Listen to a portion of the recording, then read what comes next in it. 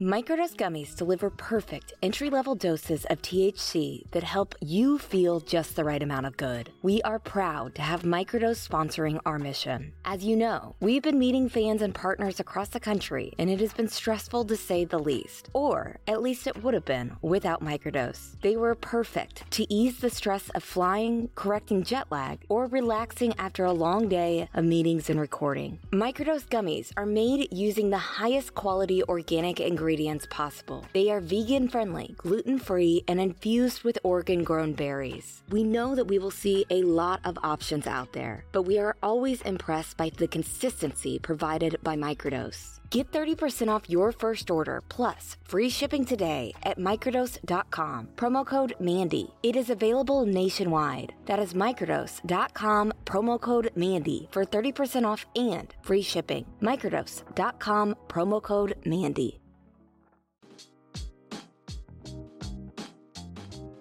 Well, it's here, y'all. Today is the first day of jury selection in Alec Murdaugh's murder trial. The Luna Shark team will be in Walterboro every day for however long this trial goes on. Right now, it's scheduled to be at least 3 weeks. To follow along with the trial, a number of outlets will be broadcasting the one and only pool video feed. But the only way to watch our coverage and interact with our team is to become an MMP Premium member at mmp.supercast.com. Soak Up the Sun members will receive links to watch the trial live, along with our commentary, and our Pocket Full of Sunshine tier will receive access to the coverage shortly after each trial day concludes. Chat with our team and get the best coverage available at mmp.supercast.com. And remember, today's episode of Cup of Justice is the last one on the MMP feed. We're launching Cup of Justice on its own feed next week. We will send out links to our subscribers or just search Cup of Justice wherever you get your podcasts. In the meantime, we have today's episode. Eric Bland, Liz Farrell, and I hung out last Thursday to talk about some of the major pre-trial issues, namely the 63-page motion that Dick and Jim filed Wednesday afternoon, asking the court to bar the blood spatter expert from testifying. We also talk about the extreme greediness it looks like we're seeing in Alec's former law partner, Johnny Parker, Palmetto State Bank, and Greg Parker, all of whom are objecting to the proposed settlement agreement between the boat crash victims and Buster Murdaugh and the estate of Maggie Murdaugh. So let's get into it. Guys, this has been a crazy 24 hours for all of us. Just nuts. We had Dick and Jim's filing. We had Johnny Parker and Palmetto State Bank's filings. Eric, you have some news for us. But let's first talk about Brian Welsh real quick here, because I know this isn't our thing, but he is sort of Alec Murdaugh adjacent. We were talking earlier, I think in the last episode, a little bit about what his Google searches were, but they were far more extensive than what we knew last week. And I could not believe what some of them were, especially in this day and age. To put on your son's iPad, how to dispose of a 115-pound woman, how long does it take to inherit property, how long does it take for a body to decompose? I mean, that's the first thing that people do. They go to your computer to see what your searches are, depending on what crime you're being accused of. And, we talked about how difficult it is to commit the perfect crime today because there's always the watchful eye in the sky, or you have your phone with you that can record. We were saying, unless you can walk someplace at the dark of night and there's no cameras anywhere, and maybe hold the knife yourself and the gun, you could do something. But then you still got to get away with the body. It creates noise. The gun creates noise. I just don't think you could get away with crime anymore. Unless you live on Moselle. Unless you live on Moselle. But Mandy was telling me earlier today about, what is it, Mandy? It's like a technology that you can plug into a car and it will tell you everywhere the car's been, but also your text messages and stuff. Well, something like that. Wow. So a couple things I learned today from a really good source of mine who's been dead on accurate this entire time. There's a computer program that law firms can access, apparently, that they can download all of your car data and all of the cameras that are on your car, even if a car has... Yeah, I've done that.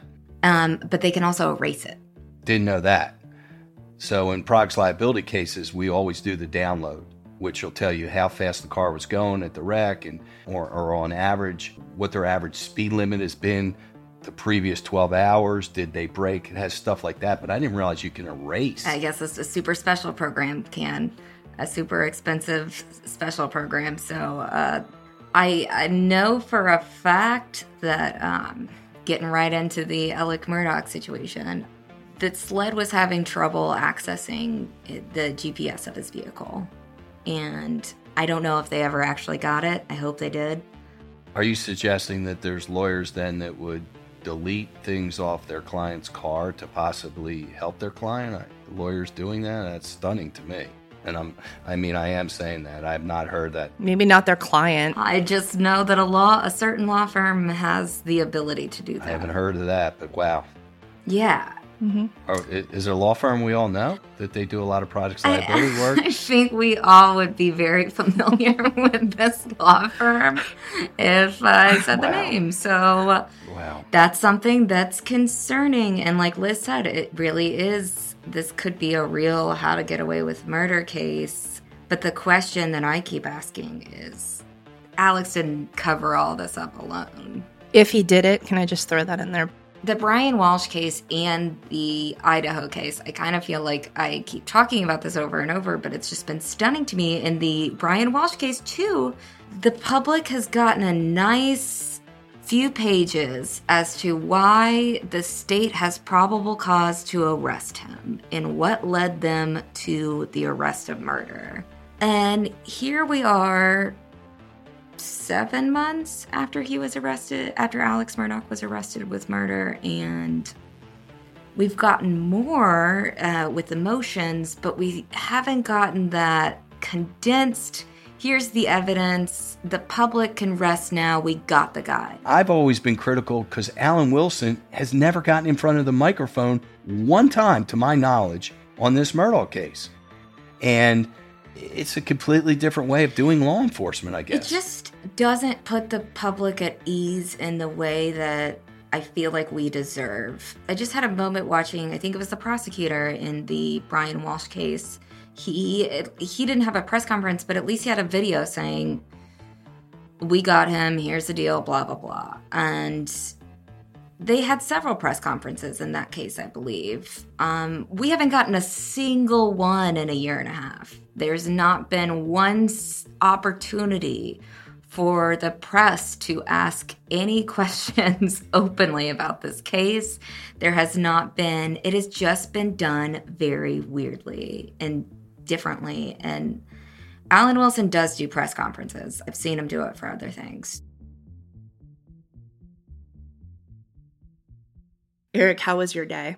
It started well. I went to the doctor. I've had COVID, and I wanted to see where I am with everything. And my blood work was great. Best cholesterol I ever had. So I kind of came home. I was smiling.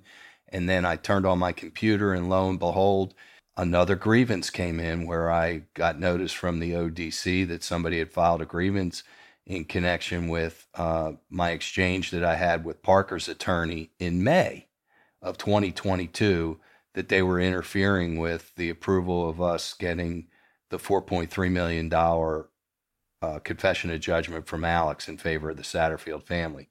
And I took a deep breath and I said to myself, are they starting to weaponize the ODC? Are people using it as a tool to stand people down instead of trying to get resolution of real ethical issues?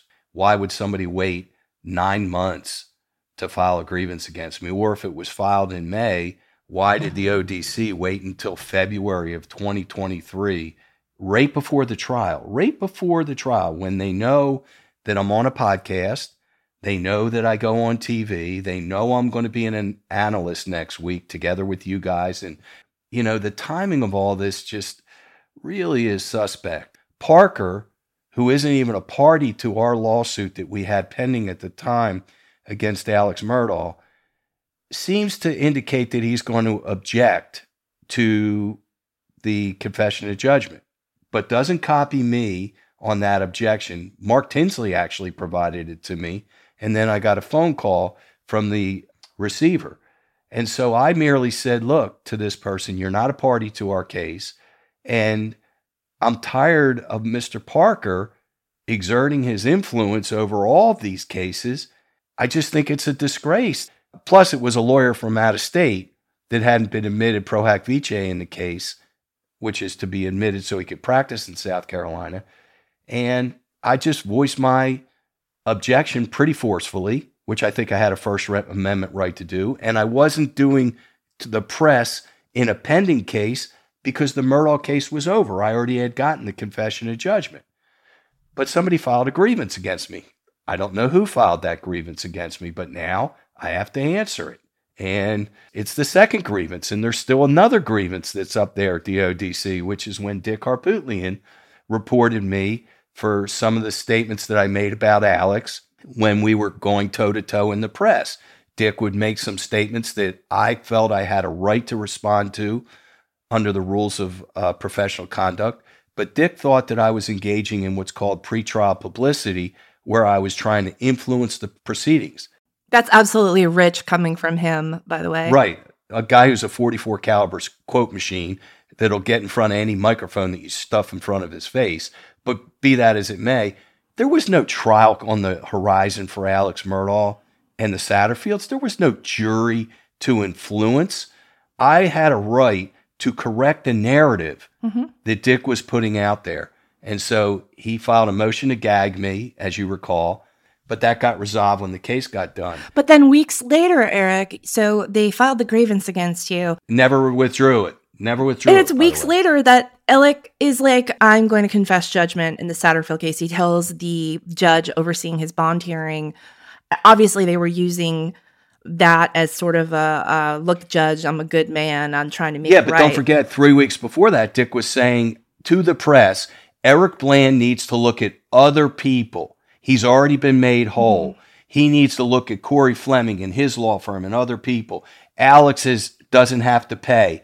Then all of a sudden, 3 weeks later, Alex gives us the confession of judgment. So it was a real whipsaw. And then nothing comes of it from you. I mean, Dick doesn't do the right thing and get rid, because he wants to hold the grievance over you, most likely, I would assume. Yeah, and the grievance is still sitting up there. But, I mean, the ODC should be able to see right through that and do something about it, you would think.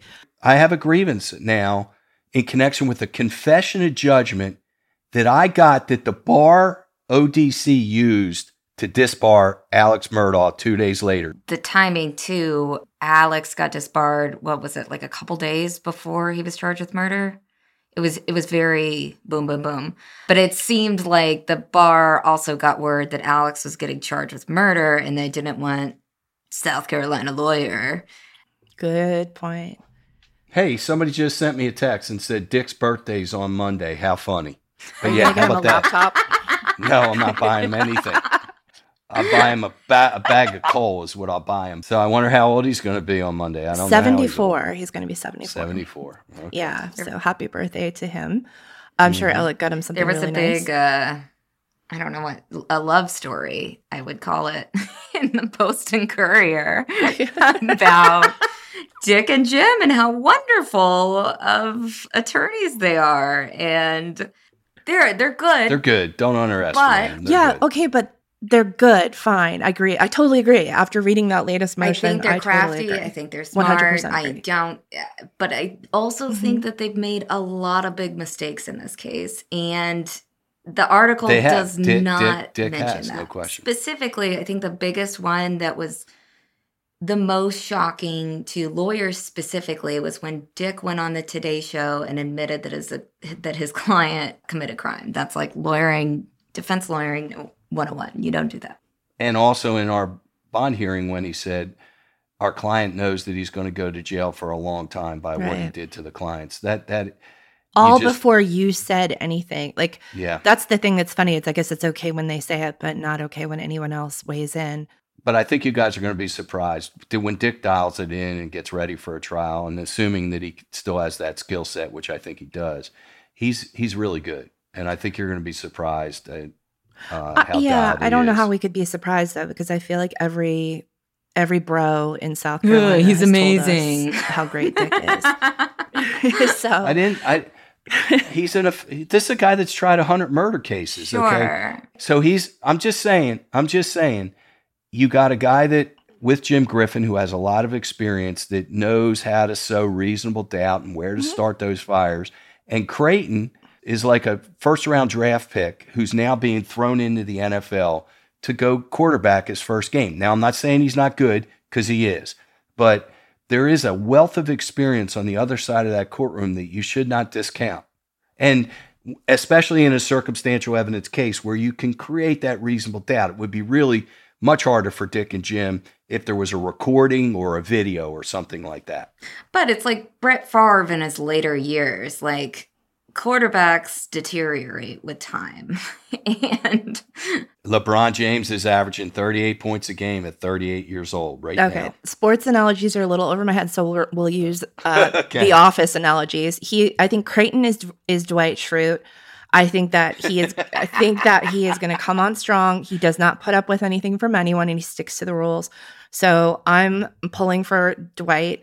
But going back to what you guys said, or what Eric said about the timing of this now, I mean, this was based on an article that I wrote in April of 2022, and that was based on the filing that they had put in. So I guess what would be the benefit of them doing this to you right now?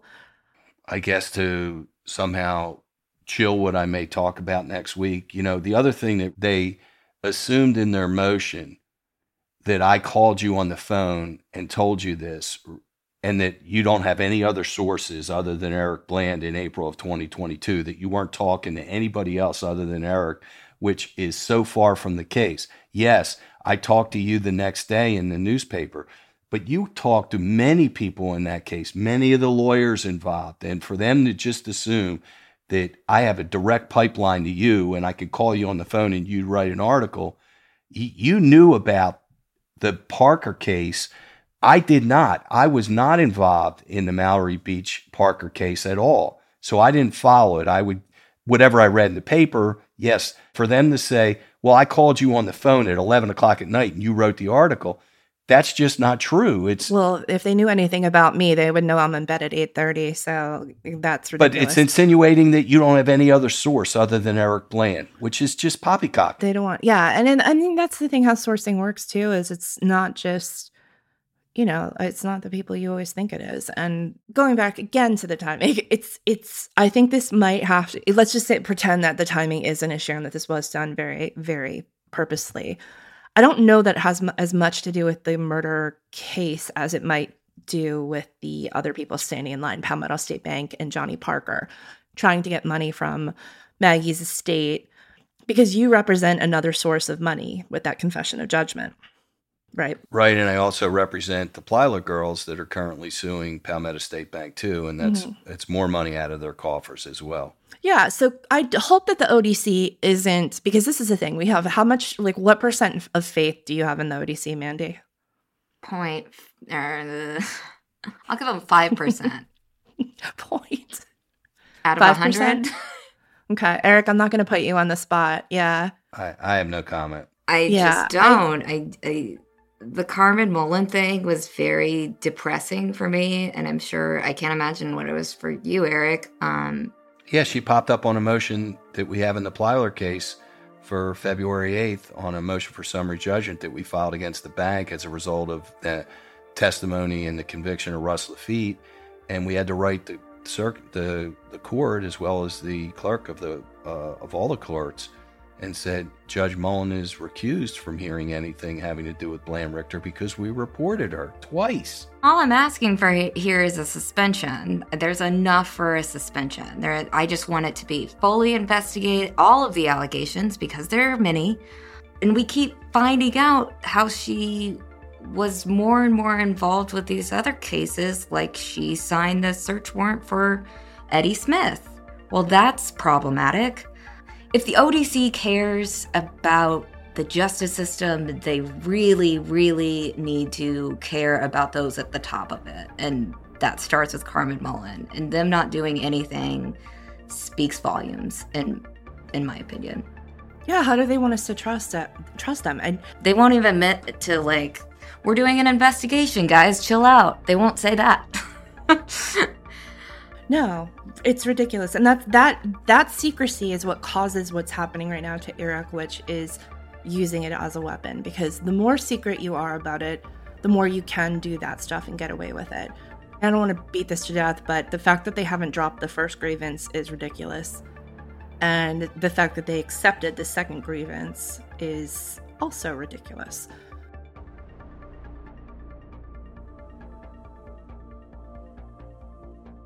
And we'll be right back.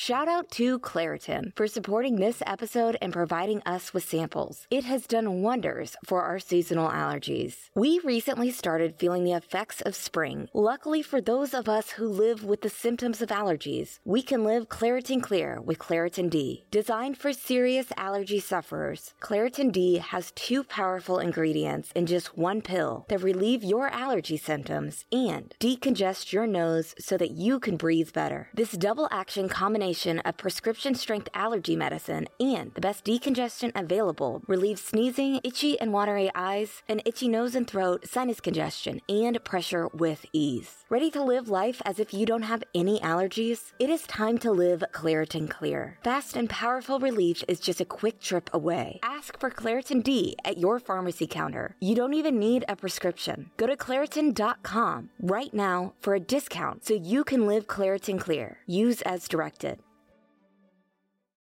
Hey, True Sunlight listeners. I am here to tell you that there is no reason to panic the next time you are searching for the perfect gift. You can now use gift mode on Etsy. Gift mode on Etsy takes the stress out of gifting, so you can find the perfect item for anyone on any occasion. There is a lot of pressure around gifting. I usually have a hard time thinking of gift ideas for David, and sometimes I get super stressed trying to find the perfect thing. But now, with gift mode on Etsy, I can search hundreds of gifting personas and find so many incredible items. David is the foodie in our family, and I found the perfect new knife set that had him smiling and dancing in the kitchen. The other cool thing? Etsy is a marketplace, not a seller, retailer, or manufacturer of goods. Entrepreneurship is very important to us, and we are proud to support the independent sellers and shops on Etsy. Need to find the perfect gift? Don't panic. Try gift mode on Etsy now.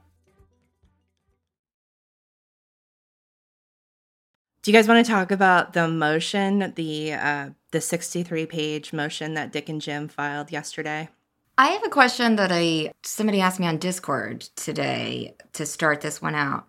Can attorneys lie in motions, and is there repercussions for that?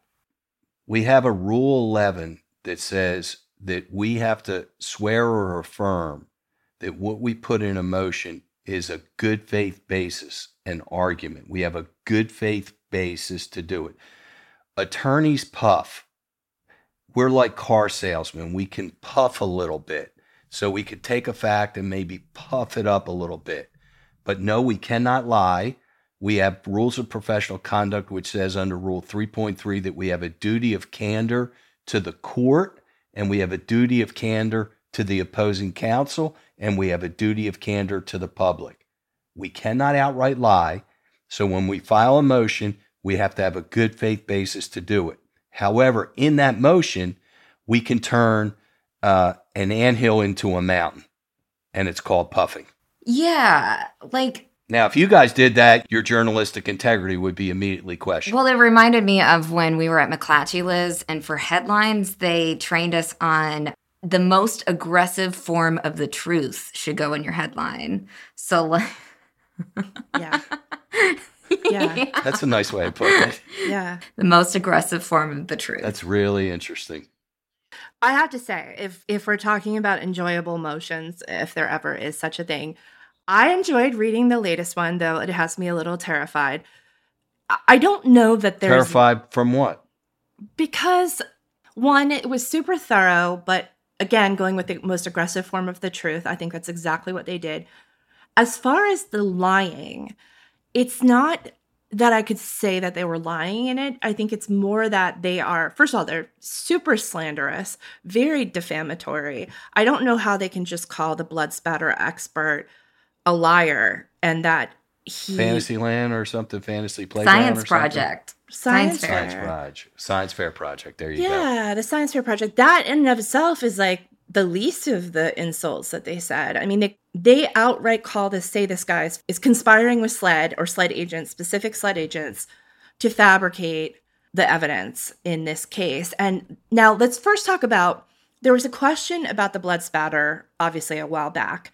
And it was, how does this blood spatter expert come from? He has this one opinion that there is nothing on the shirt that shows what's called back spatter, I guess, showing that he was the shooter, that was the shooter was wearing. But then he comes back a few months later, and Dick and Jim want us to believe it's after he got visited by 2 SLED agents and given the shakedown or something. He finds more than 100 spatters, I guess you could say, that indicate that he was in fact there in close proximity when they were shot, one or both of them. So this blood pattern expert is saying that the reason there's a discrepancy in these 2 opinions is because he got new information in between, which is obvious. Like, we knew that was going to be the answer, right? So the new information is these photos, this set of photos. It's the raw file of the photos of the shirt. Now, this is a normal way of determining whether there's spatter on something, by the way. You look at the photos. This happens all the time. So he gets the higher resolution versions of these pictures, and now he can see better what's on the shirt. Now, Dick and Jim are saying that the blood spatter expert and the state, which includes obviously the AG's office and SLED, are defying an order to give them all the information. And we've seen in the past, like Mandy has said this over and over again, starting with when Jim Griffin swore that Ellick got shot in the head and was in Charleston. Just once you, like, fool me once, fool me twice kind of thing. Dick and Jim have done this before, where they have taken, the most aggressive form of the truth, which is that, yeah, the night before they tell Creighton, hey, we're going to want this stuff. And Creighton's like, yeah, that's cool. We'll get that to you. And then the next day they're filing a motion that's like, the state won't give us the evidence, so you need to order them. And now the judge has to have a hearing. They have the hearing, and then they're like, we had to go and have a hearing to get you to give us the evidence. So it's all a bunch of dramatics. But this was so tight and so well written and so inflammatory that I'm worried that they're going to lose the blood spatter evidence, being like the ability to be able to present that to the jury. No, they won't. You don't think so? Ooh, this is good. Okay. No, they won't. So let me kind of educate everybody on what an expert witness is. An expert witness is somebody that comes in that can educate the jury on an ultimate issue. And based on their scientific credentials and subject to peer review, the test used to be, you'll hear in the court, the Fry test, but it's now the Kumho-Tyre test. And that is, if what that expert is going to testify is subject to peer review, where people have studied blood spatter evidence, they can testify to it. Now, under our rules of evidence, believe it or not, expert witnesses can formulate their opinions from many different sources, scientific books, from their own study, from looking at other tests, from taking information from people. They can even take hearsay information. Under our rules, an expert witness can take hearsay and use it and formulate it and come up with an expert opinion. Even though hearsay can't come into court, usually, unless it's by a dying declarant, somebody who's dying and their dying words are usually, before they're going to meet their maker, true words, or it's an admission by somebody who's a party. But they can take hearsay and put it into their opinions. So I think what Creighton's going to argue is these were preliminary opinions. This guy looked at the shirt, didn't do the entire testing.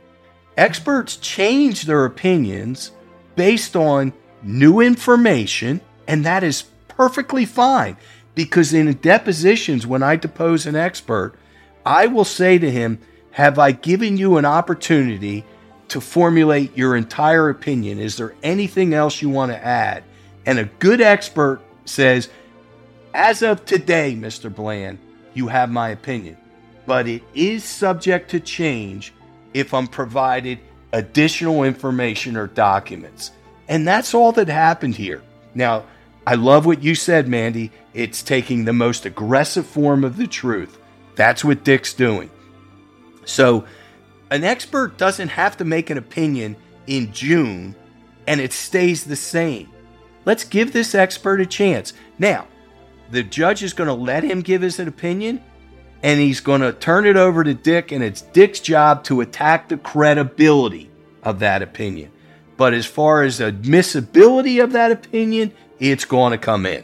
So do you think, though, the state might be a little timid because they really tried to paint the picture in this motion that Creighton was embarrassed, like even Creighton was embarrassed by how the work of this blood spatter expert in Oklahoma? Sure, we never want an expert to not do the right test from the start or not have all the information before they render an opinion. And I'm sure it's going to be a preliminary opinion that this guy Bevel, is that his name, that he rendered. But it just goes to credibility. It goes to the same thing that Dick's going to put up an expert to say, it's not spatter. And Creighton's going to say, well, did you do this test, this test, this test? Did you know this information, this information? And the expert's going to say, well, no, I only had this, this, and this. A battle of the experts, they usually cancel each other out. It comes down to jurors like to hear from witnesses. Witnesses mean more because experts are paid. You know, Bevel's going to be paid for his testimony to come here. Dick's experts are paid.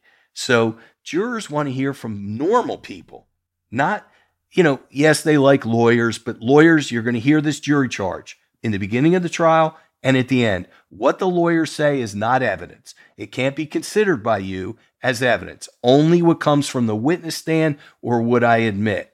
So I think the most important thing in this trial is going to be Judge Newman. The same way in Russ Lafitte's trial, it was Judge Gergel. I think Judge Newman is not going to be Judge Ito. And I think Judge Newman is going to keep this thing moving. He's going to stick to the rules of evidence. He's going to permit experts to testify. And he's going to say, Dick, go have at it on cross-examination. You want to cut this guy to shreds and say that he's Bozo the Clown? Go do it. But do it on cross-examination. They're asking for sanctions against Creighton Waters, and they're asking for sanctions against Tom Bevel, who is the blood spatter expert. And basically they're saying that they didn't turn over all the evidence. And this is 63 pages because it includes a timeline. It includes a very labyrinthine sort of way at, I guess, that aggressive form of the truth. So it's not that it's difficult to follow, but there's a lot to consider and there's nuance there. So essentially, we know that they had a problem with the shirt. And we know they had a problem with the way the blood spatter expert came to his opinion, which, again, like I said, there was the first opinion, which was there's nothing, and the second opinion is there's something. You throw into that this other issue, which is that, and I don't want to get into like the chemicals mainly because I can't remember them right off the top of my head, but there's the first test that SLED did on the shirt, which was like the regular test to detect for blood. The second test they did was I think it's called hemochrome, something like that, and it came up with no blood. And you've heard Dick say, you can't have spatter without blood, right? But what this expert is now saying, and this is what the science fair experiment that they were referring to in the headlines is, he's saying that there are times when if you've used this first chemical and then you use the second one, it'll test negative for blood because of the testing that previously happened. So there's two things that are going through my mind right now. One is hopefully, I live in South Carolina. I work on a podcast that questions the system itself repeatedly. So I do have that piece in my mind that is like, this better not be some good old boy in SLED that did some nonsense. The second thing that's going through my head is will Creighton be able to be nimble enough on his feet? Nimble, that's a great word. Nimble enough to be able to untie this knot for Judge Newman. And then if they are, will they be able to do it for the jury later? Because, so the sanction, that they want is they want to prevent the testimony of Tom Bevel. They want that to be the sanction that the judge decides on. They want the costs. They want Alec to get the money that it costs to write this 63-page motion, etc. And the third thing that they want is that anyone who has written a derivative opinion of Tom Bevel's report also to be disincluded.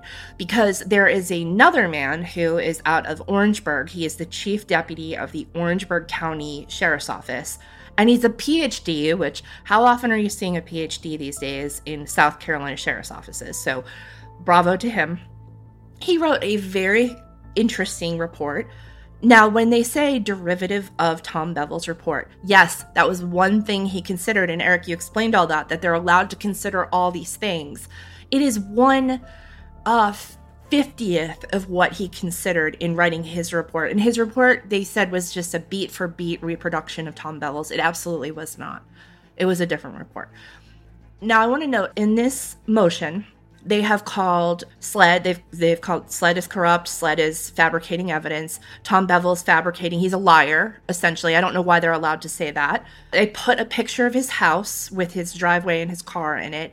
They did fuzz out his license plate. They put a picture of his partner's house. And I don't know that there was a reason. There's a debate online about whether that was called for or not. And then additionally, they've included some pictures from the crime scene itself, specifically the dog kennel closet that Paul died near. And in it is a mannequin that I guess stood in for Paul and to sort of recreate what happened. So there's some graphic elements to this too, which wasn't entirely clear why they included those why they needed those pictures, to me anyway. And then a fuzzy photo of Alec from the body camera wearing his dumb shirt. Now, the bottom third of the shirt has transfer blood on it. So that is off, like, nobody cares about what the bottom third is. But on the top of the shirt are specks that aren't necessarily visible to the naked eye. So going back to what we've said, I think previously, Mandy, this is where I think Alec got caught up. He didn't see the blood on his shirt, so maybe he didn't take that off. And it looks like it's like something that you might wear as an undershirt. So is it possible that he had another shirt or a jacket on over that prior to, if he did it, prior to the police arriving, took that thing off, looked at himself, and he's like, oh, you're good, Alec. Wiped his face off, did whatever, and didn't realize that those microscopic, not visible to the human eye, the naked eye rather, those things were on there. So the way these guys are fighting this, obviously I think this is going to be very, very damning and important evidence. And Eric, you're saying that it's going in. Mandy, what was your impression of the motion itself after you read it? Well, I have a question after reading the motion. Like, what is the point of Dick and Jim doing this before trial versus just destroying Bevel on cross if the evidence is so bad? And like, why don't you just do that? Because he's trying to seed the jury pool. Remember, jurors still listen to the TV. They still read the newspaper. We're not going to get 12 jurors that are under a rock that haven't read anything. We're going to get 12 jurors that are going to swear that they can be fair and reasonable. He's also trying to salt Judge Newman and soften him up to say to him, you should have some reasonable doubt. It's all building up to a cake. And it's just another ingredient that goes in that Dick is doing this. He's not going to leave it for trial. This is a court of public opinion. The more journalists now I got a call from a journalist who said, wow, this is starting to look like it's going to be a difficult trial. Do you think that it is possible that Alex didn't do this? Was a question that I got. That tells me that Dick and Jim are effective in their strategy of hearts and minds, swaying a little bit of the hearts and minds of people to get them open. Remember, up until, months ago, everybody, if you said Alex Murdaugh, we're not going to give him any benefit of the doubt. Now, all of a sudden, people are trying to see, well, now we want to hear the whole story. The point of this is that we don't know how close Alex was when he shot, if he shot Paul, God forbid. Could he have been 12 feet away so that spatter is miss spatter? It's not a magic marker spatter, but it's misted spatter. Do I question whether he should have tested the whole shirt, or if he saw a spatter, should they have cut it out? That's subject to debate. Did Bevel, could he have done something not to destroy the whole shirt? We'll hear that. We'll hear the testimony. But like you said, Liz, so much goes into these opinions, not just the initial test, but where were the markings on the ground? Where are the footprints? This testing. So we just don't know yet. Look, I applaud Dick and Jim. They're creating a lot of sound and fury. And that's a good thing if you're a defense attorney, to create sound and fury. The question is, does it signify anything? Or is he going to be the proverbial idiot from Steinbeck? But it's interesting that, and I had that same opinion too, Eric. I thought that it's specifically for seeds of doubt, for planting seeds of doubt in your potential jury pool. Because I don't know why else you would do this. And Judge Newman, don't forget, soften up that judge. That is doing exactly what he's accusing SLED of doing. In the motion, they again mentioned my name and mentioned my article from a long time ago, talking about the high velocity blood spatter. In that they're accusing SLED of trying the case in the media, and that they leaked it to you. And they're doing the same. And by the way, that's not where you got your source. The statements are completely false. Correct. Just completely false. That's just assuming that you just had a pipeline directly to SLED, which he has no knowledge of. I wish we did. Right. And the other thing was the words that they used to describe what was going on at SLED at the time. Like, SLED frustrated with this. Mm-hmm. It's like, you just made that up. Yeah. Again, the most aggressive form of the truth. I just can't. And then my main takeaway was like, if I have direct knowledge of this, that, and that, and I know that that's false, how much of this is like it's not even an aggressive form of the truth. It's like a warped, almost a lie, but not quite. It could be almost hyperbole without it being a full-blown lie. Again, we have Rule 11 and we have the 3.3 candor to the court, but nobody ever gets called to the carpet on it. Nobody's going to call Dick Harpootlian on this and sanction him. The state is not going to be sanctioned. This expert witness is not going to be sanctioned. It's not going to happen. Well, that's the other thing to mention. There is no case law that addresses the situation. It's the second time that they've done that. Remember what Judge Newman said? You're asking me to, disturb 100 years of jurisprudence and do this on a bill of particulars? No, I'm not going to do that. Right. So I think they're anticipating that with here because they obviously address, there's nothing really out there no case law out there that we can really cite. The closest is this, and this is the threshold for that. But I think you're right, Mandy. It's sort of galling when you read it because it would be a good case study for any college to take that motion and talk about how to write something that's persuasive based on the thinnest thread of the truth, because even I'm aware of these techniques when I'm reading it, as a writer especially. I love, there was this one part in there where after the blood pattern expert returns his second opinion, where he says, actually I found that there was 100+ spatters on there. The SLED agent wrote back a short email, and he was basically like, oh, cool, thanks, Bob, or whatever his name was. And he put an exclamation point after the thanks.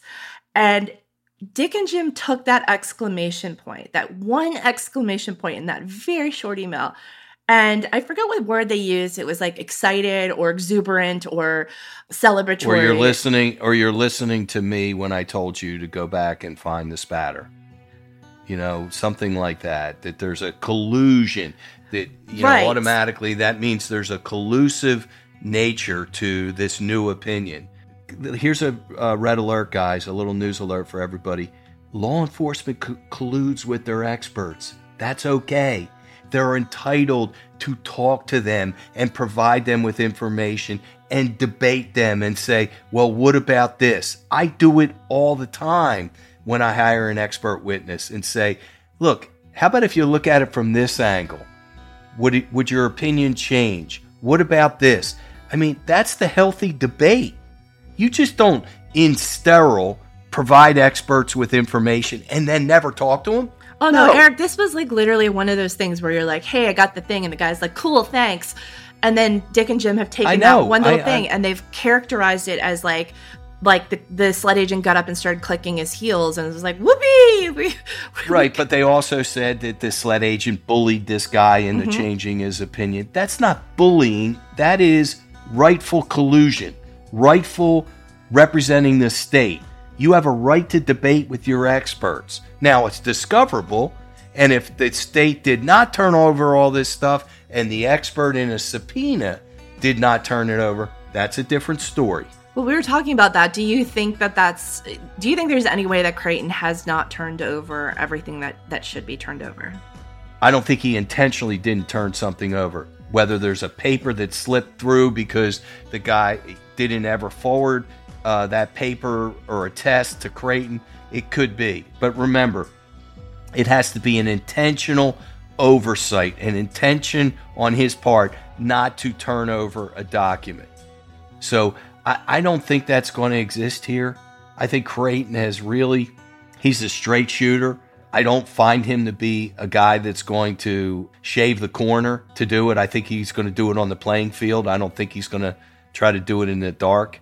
And I had a thought, like, these motions are almost like the movies that are based on a true story, right? Because it's like you watch a movie and like Wikipedia what really happened, and there's little nuggets of truth, and then the rest is just embellished and just made up. So it's basically like The Crown, though, like how people sort of look like Princess Diana, but it's not her.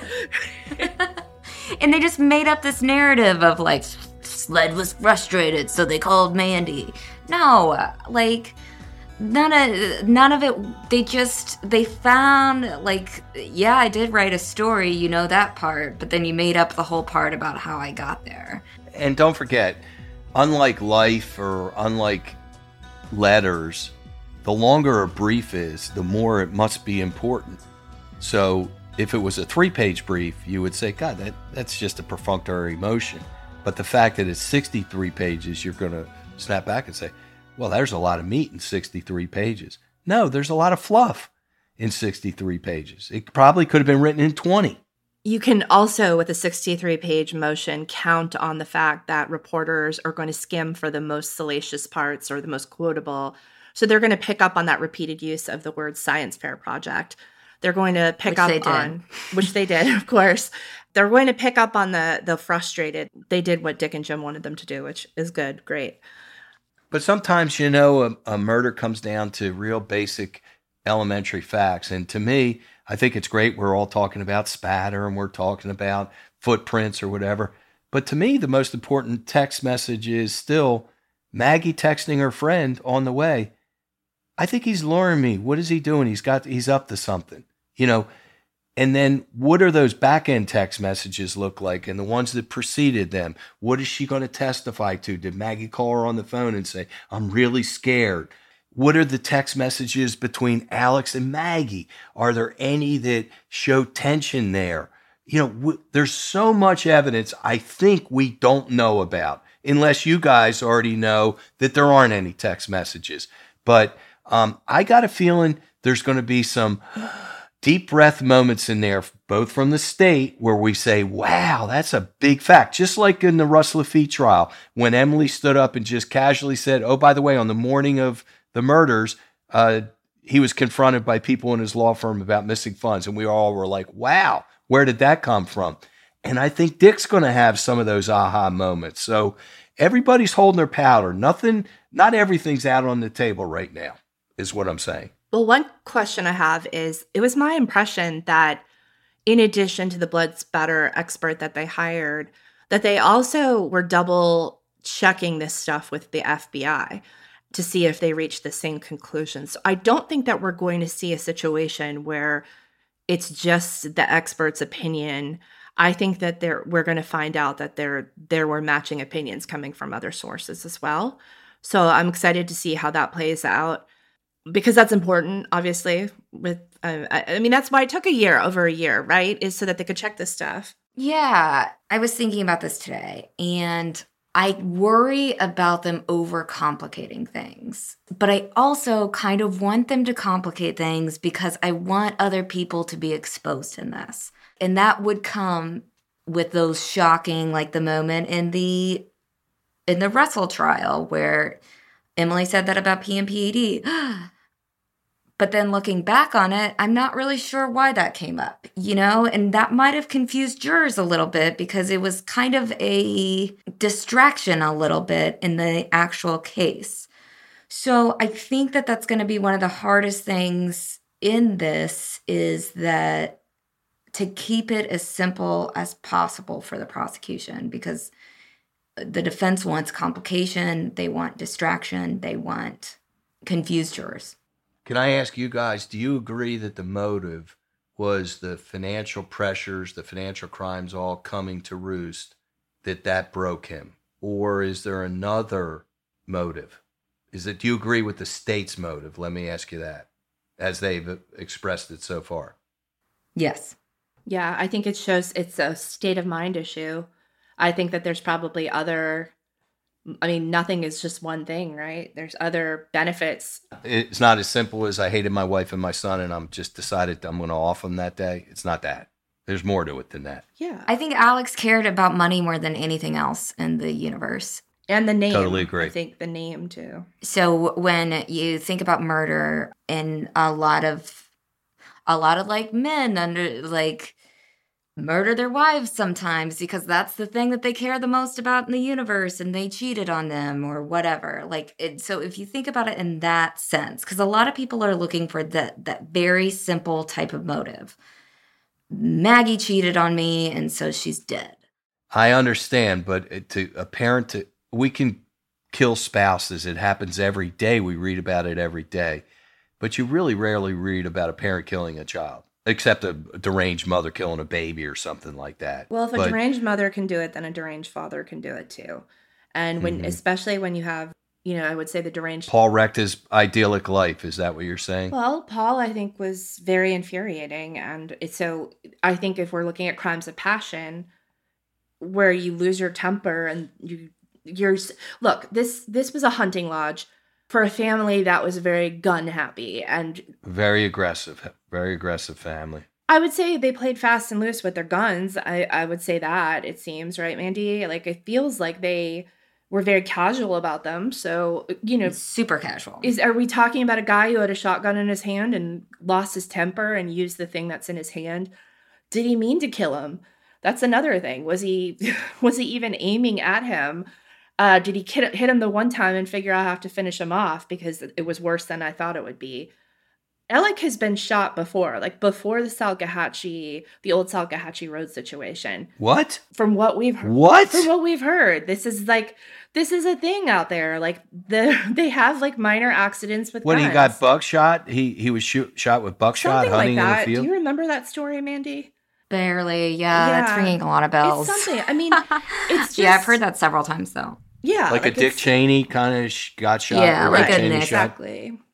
Yeah, but they played fast and loose, and then the other with their guns. And I think it'll be very interesting to see what narrative the state comes up for motive for killing Paul.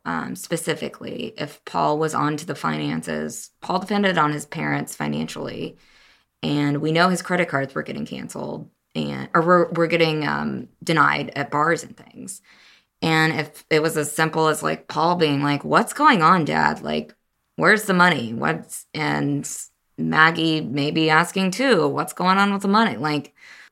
And him being on his last string. I mean, I think it's possible. But I think a lot of people are misunderstanding the motive in a lot of ways. And I think it's just because they don't understand Alex. What do you mean?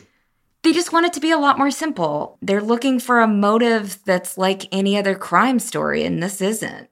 But it's kind of I think they're misunderstanding again. It's, again, going with that word sympathy. I think that sounds lunatic, you sound crazy. Like if you're saying somebody would kill somebody to get sympathy, but it's not about the sympathy. It's about he eliminated 2 problems in his life, and he got deference. He got time to clean up the situation with Chris Wilson. And that really was the name of the game. And it's not just one thing. So I hope the jury is able to see sort of the well-roundedness of these motives. I wouldn't say it's one motive. Listen, I've talked to a lot of people, including Dick and Jim early on, people that are on their defense teams, people that know them. And they honestly, to a person, every single one of them in that orbit believes that he's not guilty. And I'm stunned about that. And it causes me to pause that, oftentimes somebody goes, oh, my client's not guilty. They honestly believe that Alex is innocent. Is it possible? I don't know. That's why I'm going to wait till the trial. I'm going to wait till the trial. But they really do. And I'm telling you, if you put them on a lie detector, everyone to a person on that defense team, all the way down to the paralegals. Well, then they've done a very bad job of convincing the public of his innocence, because I think my big takeaway is that, it's going to be really hard to convince a jury that, I don't know, the whole alibi thing has never made any sense to me, and it's just been as simple as, if he didn't do it, why can't he tell us a simple, here's what happened in my day, here's where I was. Instead, it's changed 100 times. And that has been, again, I think a mistake on the defense's part. They should have said nothing. Well, like Brian Walsh, I think that Alec Murdaugh is going to get the shock of his life, if he hasn't gotten it already, in going through the discovery of what story technology can tell about you, counter to the story you want people to think about yourself. So I'm actually, if I'm going to say I'm excited about the trial, because I'm not, then that's the only thing I'm excited about, really, is that. So I want to talk just real quick before we end this about, while we were recording this, we got a message, and I think it sort of explains, going back to the beginning of the episode, Eric, why you have gotten this grievance today. Today was a hearing in the Beach case regarding the settlement between the Beach family and some of the other boat crash victims, and Buster Murdaugh and the estate of Maggie Murdaugh, which we've told you guys about. And the hearing was to discuss a motion that's been put in by Johnny Parker, and then Palmetto State Bank came in late yesterday with their own objection to this settlement. And today there was another person objecting to the settlement, and that's Greg Parker. And so going back to what you were saying, Eric, back in April, when you were quoted in that article about Greg Parker's objection to the Gloria Satterfield settlement, well, look at them here today doing the same thing. I mean, look what he's done. He got on TV. He bragged about hiring, 6 sets of lawyers. He said, I'm going to be the pioneer that changes the law on joint and several liability. I mean, he's tried to go after Mark Tinsley. I mean, this is, he's a serious defense litigant that will scorch the earth, and he's got the money to do it. And so this is just a continuation of what he's done all along today. Doesn't surprise me. Surprise you? I don't think so. No, I mean, these guys are greedy, and I've never seen such open greed. They do not care about doing the right thing. Johnny Parker is a man in his 70s who cut his bones suing CSX Railroad for accidents that happened all around the state. The law firm itself, the building, is the house that CSX built, is the rumored moniker that they get. He's maybe still is, a tremendous trial lawyer. Very good in front of juries, certainly knows his locale, certainly knows the people, very confident, and he has been highly successful and done a lot of good for a lot of injured people. So what we have learned about Johnny, which we never knew, is he runs a corner loan store. He loan, shop and loan. Come on in and I'll give you a loan, and it's a hard money lending, and it's got a higher interest rate that you would pay at the bank. And he was interested in loaning money to lawyers, to bankers, to Russ Lafitte, which is surprising. He's an old schooler, definitely an old schooler.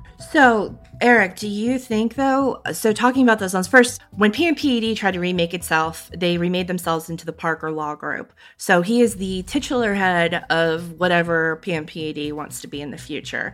The face. Right, he is the face of it. And I'm not sure at 77 years old whether I would want me, if I was successful like he is, and I'm not, that I want to be the face of a law firm. I think younger lawyers would say we got to carve our own reputation, but that's the power that he still holds in that firm. Yeah, they don't want to let go of that power, and they're just recycling it, basically. But going back to the loans thing, what are the odds that Johnny has a formal agreement with Alec that he can refer to? That's the thing. Did he produce a promissory note? Right. And different stuff like that? And does he even have standing in this case? Does he have standing to come in on the estate of Maggie Murdoch? She didn't owe him money. He says he holds a judgment, a confessed judgment, just against like Alec. I hold a confession against Alec. We'll be right back.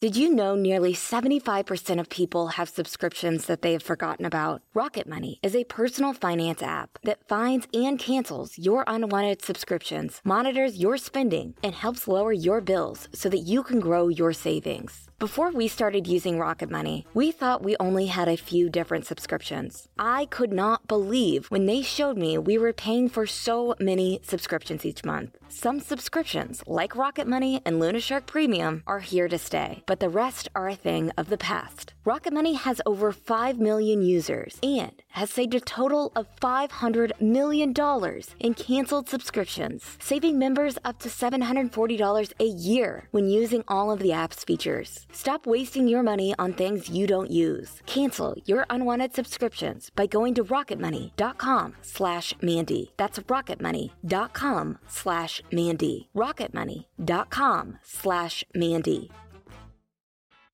As y'all know, we're out on the West Coast connecting with fans, meeting with partners, and having a little fun too. All the planes, trains, and automobiles can be stressful, but do you know what's going to keep me comfy and confident along the way? You guessed it, Vuori. And Vuori makes a fantastic gift for the people in your life who deserve the most comfortable and versatile clothing. Vuori is an investment in your happiness. For our listeners, they are offering 20% off your first purchase. Get yourself some of the most comfortable and versatile clothing on the planet at vuori.com/Mandy. That's VUORI.com/Mandy. Not only will you receive 20% off your first purchase, but enjoy free shipping on any U.S. orders over $75 and free returns. Go to vuori.com/Mandy and discover the versatility of Vuori clothing. I'm just getting this straight. Since they reached a settlement in the Beach case, we've had 3, seems like, greedy parties enter the game and say, don't give those people that have been victimized and have been like dragged through the mud through this whole, especially Right. the Beach family. Bless them. They have held on. They've been in this for a long time, and they just want peace and closure. Justice for their daughter. And yes, and they were so close. And now all these greedy, selfish Sometimes people. you don't do, just because you can do something doesn't mean you should do something. Just because Palmetto State Bank can object doesn't mean they should have objected. They have an image to rehab. Whether they know it or not, their image has been tarnished, and justifiably so. Maybe the better course of action should have been, you know what? We need to work on getting rid of the Lafitte bad image, rebuild ourselves, rebrand ourselves. But all they're doing is playing the victim card again, the same way that Russell tried to play the victim card, the way the bank tried to play the victim card in Russell's trial. And somebody's giving them some bad advice. Yeah, and is it worth it? It's weird for me for somebody like Johnny Parker, who I've been told could have retired a very long time ago and been a very, very wealthy man.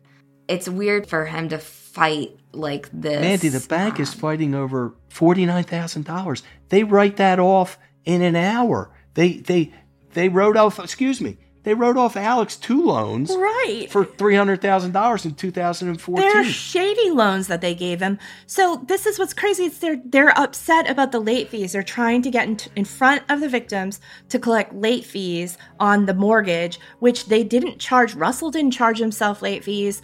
He didn't charge Alec late fees when they were taking money from Hannah Pyler on the down low. So it's real rich that these board members who say they care about the community and that they're part of the community are basically saying like, no, we're going to do this the right way. Same with Johnny Parker. I don't care. What's right is right. I understand Alec owes him money, but you're the one who loaned Alec money. And I think what we're going to see is the dates. Mandy, David, and I were looking at this. The dates that Johnny gave those loans to Alec in 2021 all line up with, one was on May 19th, which is the date that Alec was first confronted, I believe, at least when the firm first found out that there was a discrepancy in the fees. The other one was in March, which is when the Hirschberger case situation happened. And the other one happened in July, which means he gave him a loan of several $100,000 after knowing that the firm had confronted him about that missing fee and that they didn't believe him when he said that money was not taken and put somewhere else. So that's extraordinary. And so let's also talk, though, real quick before we have to end. Greg Parker's strategy here is he does not want this settlement to go through because it removes Buster from the co-defendant list, which means that now the spotlight goes on to Greg Parker. They have no more buffer. They can't vilify Buster. They can't do anything to take less of the burden, I guess, off of them with the jury. So they want to keep Buster in this, right? They want to keep the estate of Maggie Murdaugh in this because now without them, they are alone. It's just them and Alec and the estate of Paul. I don't understand why Parker's doing this. I don't understand it. Well, is that possible? Like, tell us what you think of having Buster and the estate of Maggie Murdaugh does to Greg Parker strategically when they're looking as a defense team at what this could mean for them in terms of the jury. Because he's going to say that Buster knew that he was giving his license to Paul, and it's a family problem that they have alcohol and that they're the ones that are responsible. We sell alcohol. We had a clerk. She looked at a license. These people look like they're twins. Yes, I get it that Buster's taller than Paul, but don't blame us. The real problem here is they had a family that run amok. That's what's going to be the trial from the Parkers. They're going to blame this all on the Murdaughs. They're going to say, we have so much sympathy for Mallory Beach, but you're looking at the wrong people. The people you need to be looking at is Buster and Maggie for not doing her job as a mother and Alex as a father. So does this remove that for them? Can they not do that now? No, they'll point to an empty chair. They'll still raise that issue and say, look, why are we the only people in the courtroom? It's amazing that the people who supplied the license and encouraged their kids to drink liquor, they put beer and let underage kids drink it from their cooler. Yeah, they're gonna put the Murdaugh family on trial. No question. So what the heck are they doing now? Like, what is going on? Why is Greg Parker Why are all these people coming out of the woodwork? It's Mark. It's against Mark. Greg has such malice towards Mark Tinsley. He wants him not to get a victory of any kind. But I don't understand the bank. I don't know Johnny Parker, so I can't get in him. But I can advise the bank if somebody's giving them some bad advice. For $49,000, you stay a million miles away from this thing. I've heard that the bank believes that the victims have gotten enough money. I find that to be repugnant. And if I ever heard that or had evidence of that, I would jam it down somebody's throat. Don't tell a victim how much money they should get. When you made a fortune as a bank off Alex Murdaugh and all your dealings in that law firm over the last 40 years, do not tarnish a victim by saying you got enough money. And they enabled Alex. Like, he wouldn't have been able to. He had a bank of money to play with this entire time when he was committing all these crimes. And because of their CEOs who has been convicted of wire fraud, bank fraud, everything. I mean, these guys are making themselves villains. They had an opportunity. I think we all in life have an opportunity to do the right thing. With Johnny Parker, I think the way I would look at it if I was him is, do I need this money? I know that it's a lot of money, and it's something like $400 and some odd $1,000, I believe. But like I said, I question the circumstances under which he loaned him this money. I question anyone who's constantly giving money to Alec Murdaugh. I don't believe for one second that there weren't rumors out there that Alec was constantly in overdraft. You're telling me that no bank teller at Palmetto State Bank saw that and didn't talk about it? And if you're Johnny Parker and you're trying to rebrand your law firm, you don't want your name coming up. You don't want your name coming up. You want to stay a million miles away from it. I tell my kids, walk tall, don't crawl small. He's crawling small right now. His name is coming up not in a good context. And so there's a lot of people who are going to say, nobody's learning their lesson over at that shop. And I would say it to Johnny, I say it to the bank. Look, you can't say anything to Parker. He's going to do what he's going to do. The guy's a multimillionaire, and he's full of fire, piss, fire, and vinegar. Nobody's going to penetrate that cap. But the bank should have somebody that's giving him some good advice. And certainly Johnny Parker's partner should say, hey, Johnny, maybe we should stay out of this one. It's not like Mallory's family is getting a fortune from this settlement. They're not.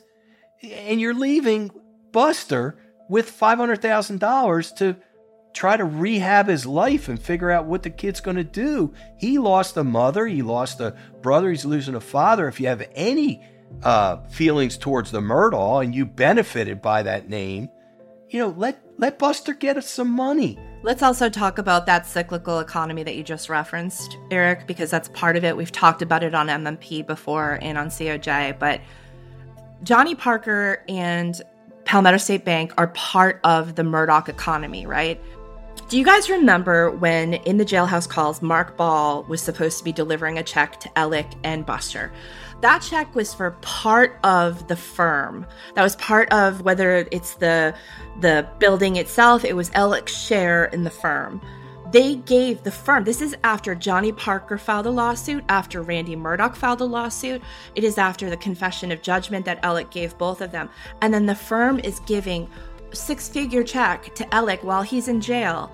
Why? Why, if this firm found that he was stealing from them and stealing from clients at the point that these calls were happening in the jailhouse, is at a point when the scope of what Alec had been doing was known to PMPED, and why would they do that, right? You saying that they wanted to keep him fat and happy and not talking? Would you give a check to a partner of yours that was found to have stolen the money? Wouldn't you they're holding on to Palmetto State Bank $680,000 from the Arthur Badger situation. In an escrow account, according to the testimony in court. Right. So would you give a check? Yeah, I would. If I was scared that he would open his mouth and take down my law firm, you doggone right I would give him a check. There you go. And there it is.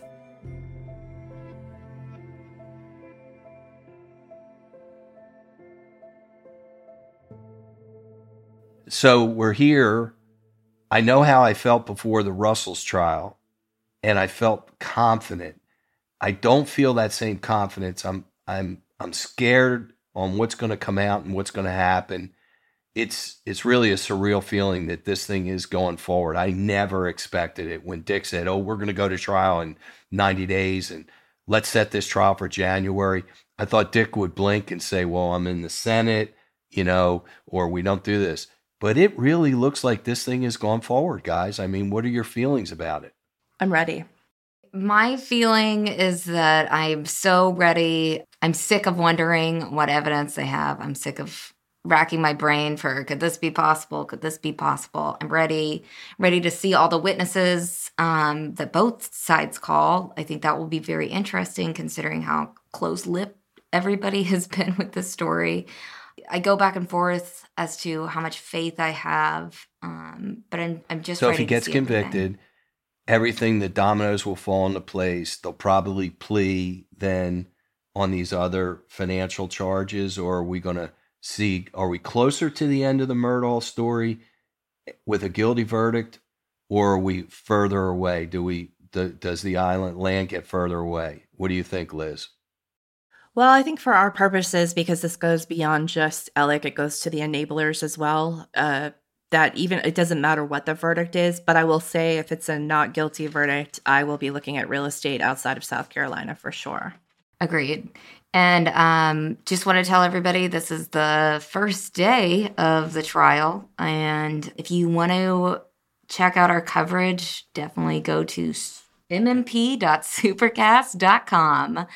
We're going to be covering this all day, every day for the next however long it lasts. Yes, guys, don't forget, on January 30th, we're out of the crib. We're on our own. COJ gets its own feed.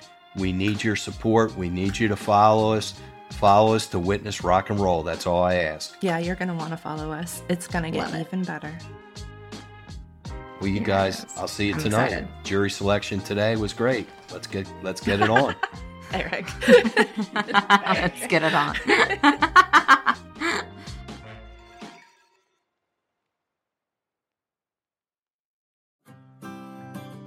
This Cup of Justice bonus episode of the Murdaugh Murders podcast is created and hosted by me, Mandy Matney, with co-host Liz Farrell, our executive editor, and Eric Bland, attorney at law, a.k.a. the Jackhammer of Justice.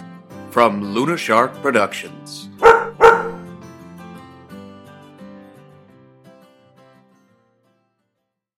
This is the story of the one. As head of maintenance at a concert hall, he knows the show must always go on. That's why he works behind the scenes, ensuring every light is working, the HVAC is humming, and his facility shines. With Grainger's supplies and solutions for every challenge he faces, plus 24/7 customer support, his venue never misses a beat.